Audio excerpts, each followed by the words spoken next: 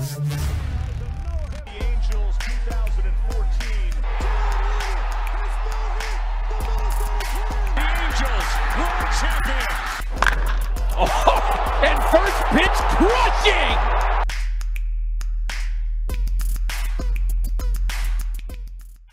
Hey, welcome into another episode of the Halos in the Infield podcast. I'm rolling solo today. This is your host, Todd Fox, in the flesh. We're going to get to, this is going to be a quicker show, obviously, because we don't have the banter in between the co-hosts. So Randy and Fernando couldn't make it today. So like I said, I'm riding solo on this one. So bear with me. I'm going to get to what we normally get to, some little banter, little off-topic stuff when it comes to the club itself and what I noticed during the week. We're going to review the series with Baltimore and then talk about the Ohio series coming up here with a 4-game series at home in Anaheim. We're going to preview that series after we get into what happened with Baltimore and the Angels in that first series over there in Anaheim because, Anaheim did not come out and play as good as we thought. We were talking about this earlier on the show, whether, what the Angels were going to do. And if they were going to possibly be in a better spot as far as winning these ball games and having 2 out of 3 like we predicted, or at least like how I predicted, I thought the Angels would be in a better spot. But unfortunately, it did not go that way, as the Angels would lose 2 out of 3 at home to a team that, if you look at things and how they're stacked up, the Orioles have had a good start this season because of good young pitching in the starting rotation. The bullpen has been their problem, except the back end has been all right. But the bullpen for the majority has not been all good, and the hitting has been very sporadic. They've had little or no contributions from the back end of that lineup. It's mostly been the top half of the lineup with Mullins and Mancini leading the way for the Orioles. But for whatever reason, they got some timely hitting and some errors helped the Orioles get a W, and we're going to get into it now. After the Astros series and them playing really good small ball and taking advantages of the pitching matchups and things of that nature, they did not do the same thing against the Orioles in Game 1 on Friday, which we were there. The Orioles jumped out to a 2-0 lead. Then they off of Reed Detmers. Detmers was pulled early again, to where he did not have enough. He did not, in my opinion. He pitched 5 innings, but could have gone a little bit longer. 2 earned runs on 3 hits. In this one, it was Archie Bradley that just crapped the bed. 3 runs on 4 hits allowed in a third of an inning. Jimmy Hergot pitched good. Ortega and then Austin Warren did a good job in relief. But the hitting was terrible in this game. Shohei Ohtani 0 for 4, left a bunch of guys on base. Mike Trout with a hit and an RBI in this game. Duffy, came through with a couple of hits. Ward and but the Angels stranded base runners like crazy. And they would, the Orioles took advantages of a big error and won that game 5-3. And the Angels took a loss, and the Orioles get the save in that game. I think the save was recorded by George Lopez in the close. So the Angels come out right away and lose that first game, because going into the series, they were sitting there at 8-5, and you're thinking if they could win these 3 games at best, you're 11-5 out the gates in the first 16 games. You're feeling good about yourself. But the fact that they couldn't handle that and they turn things over, they lose 2 out of 3. The best they could do is go 9-7. So they lost that first game 5-3. The next game, and my impressions on that game is just Bradley could not find the plate. They weren't getting the calls, and they left him in there too long. And then so on Saturday, we went to this game as well. The Orioles got 2 runs real early off of the pitcher for the Angels, which was Thor. Only bad inning he had, really. And then Mike Trout follows it up with a solo shot, and then he hits another solo shot in the 5th inning. And it's Angels 2, Orioles 2, or actually Mike Trout 2, and the Orioles 2. In this game, Noah Syndergaard only went 5 2/3, 2 runs on 3 hits and 2 walks, 6 strikeouts, his best strikeout performance by far.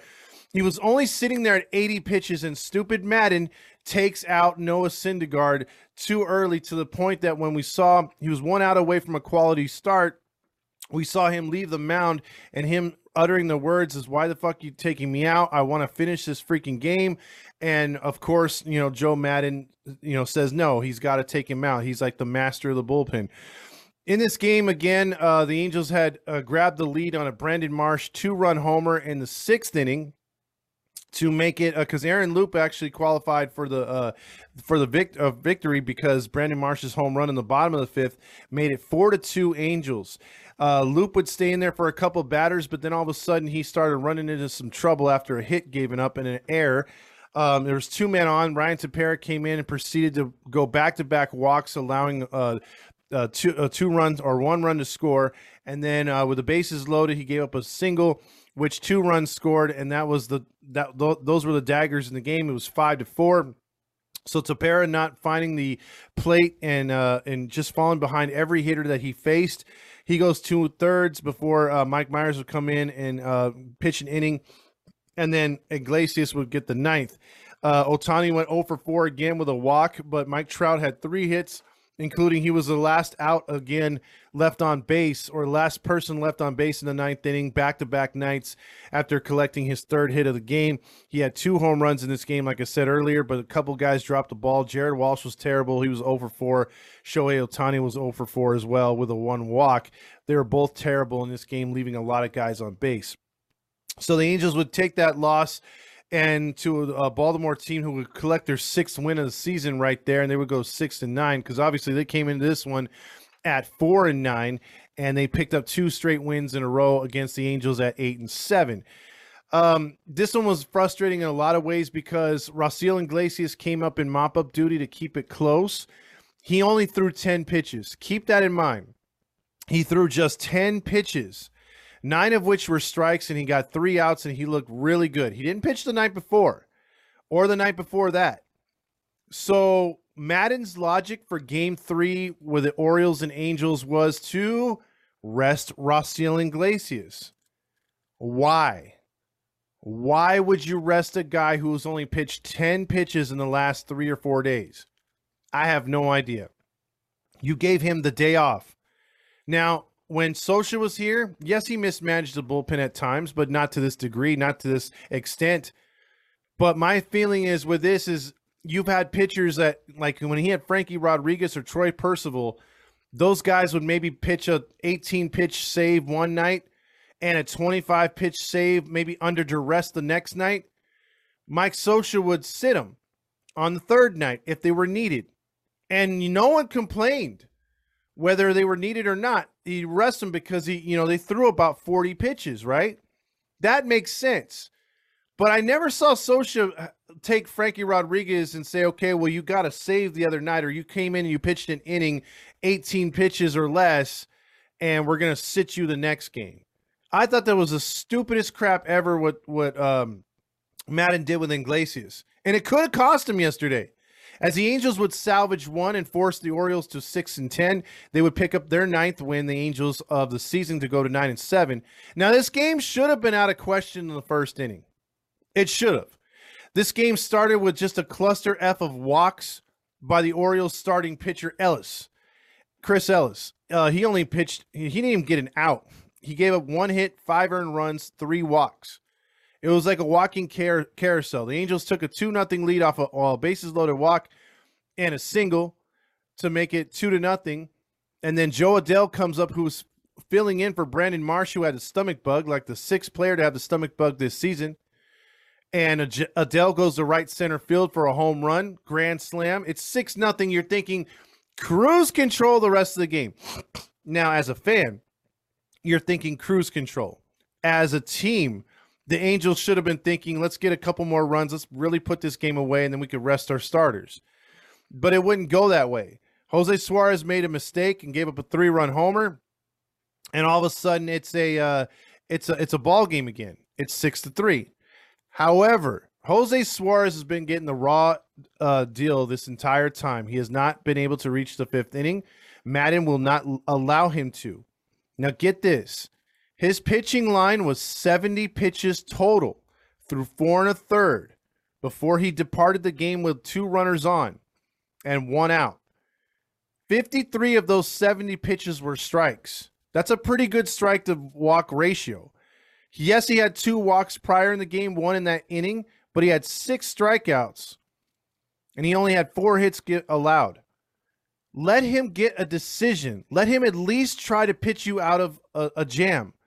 Madden refused to do that. Madden said, no, you're going out, and he put Ortega in. And Ortega got out of the jam, pitched an inning and a third. He had 2 walks, 2 strikeouts, and a hit. But Aaron Loup would get charged with a run.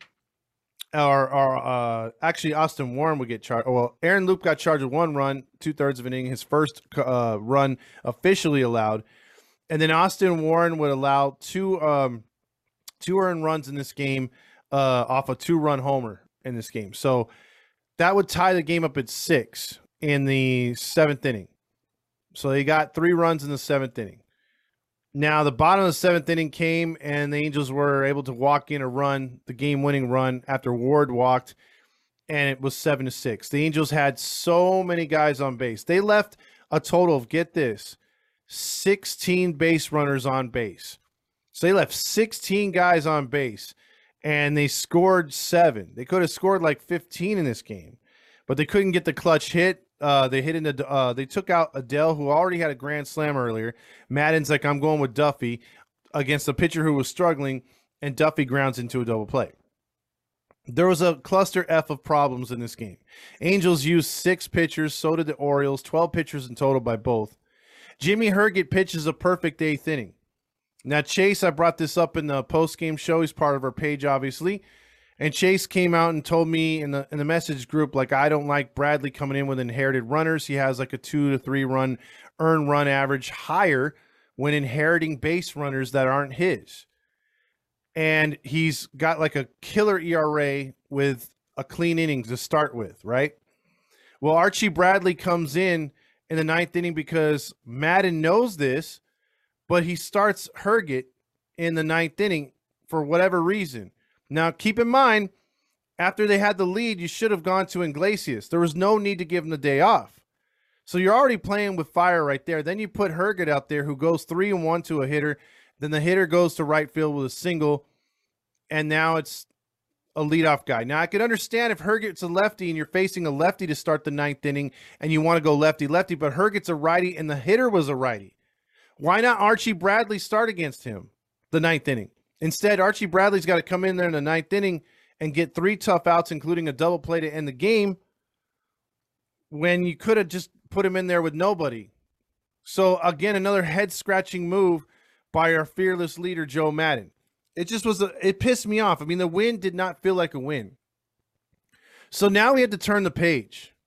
And we look ahead now to Game 1 against Ohio, which I'm going to call them Ohio. I don't care what anybody says. Shane Bieber, who is an Angel killer, a Central killer, he's a great pitcher. You know, he's coming off an injury-plagued season. But so far this season, he's 1-0 with a 2.25 ERA and 16 strikeouts entering the game.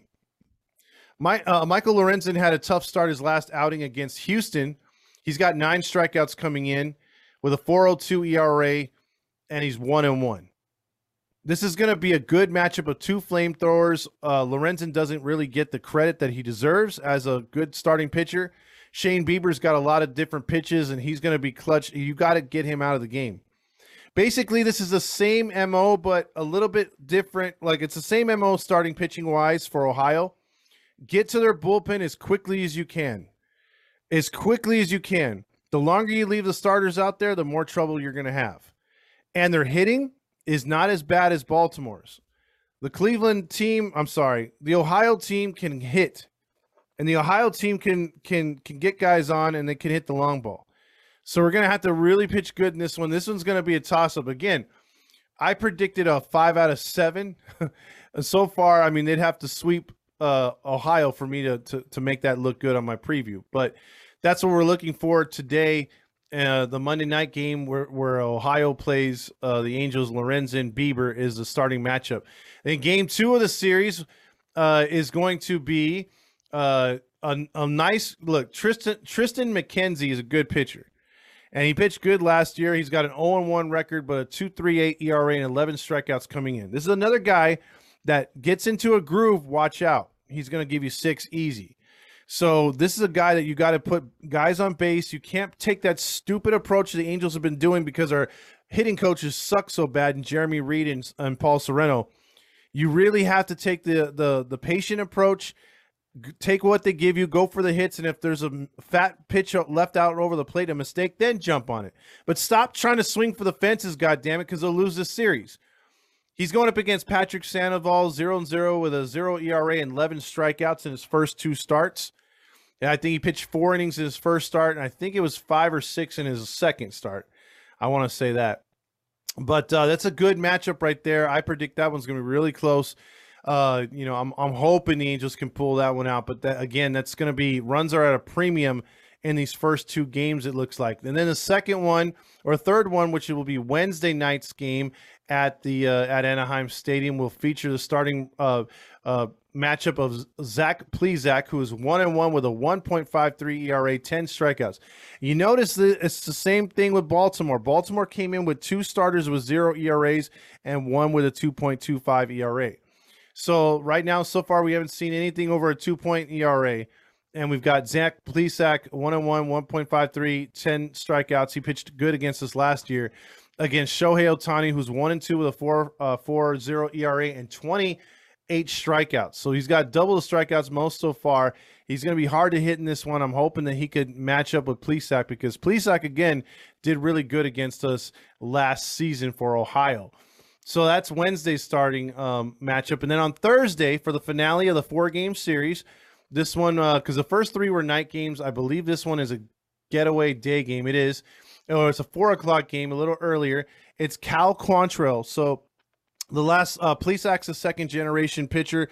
Quantrill is the second-generation pitcher right here. He's 1-0 with a 3.94 ERA. Highest ERA they'll see in the 4-game set. He has 6 strikeouts entering. And then against Reed Detmers, who has a lot to prove. He had 2 bad starts to start out. He had his best start, which was his last start, 5 innings pitched against Baltimore. You're going to look for him to bounce back. He's still got a high ERA, 6.57 ERA, 12 strikeouts. He's got to command the curveball along with the slider. I think his fastball's there, but that curveball sometimes hangs, and guys are able to bloop it out there into the outfield or get a hold of it. So he's got to be careful in this series. Again, the Ohio team is very aggressive, and he's got to watch their pitches. So the Angels are up against it. This is not exactly an easy opponent. Angels are 9-7 entering versus Ohio that is 7-9 coming in. So that is your preview for the Ohio series and the recap of Baltimore.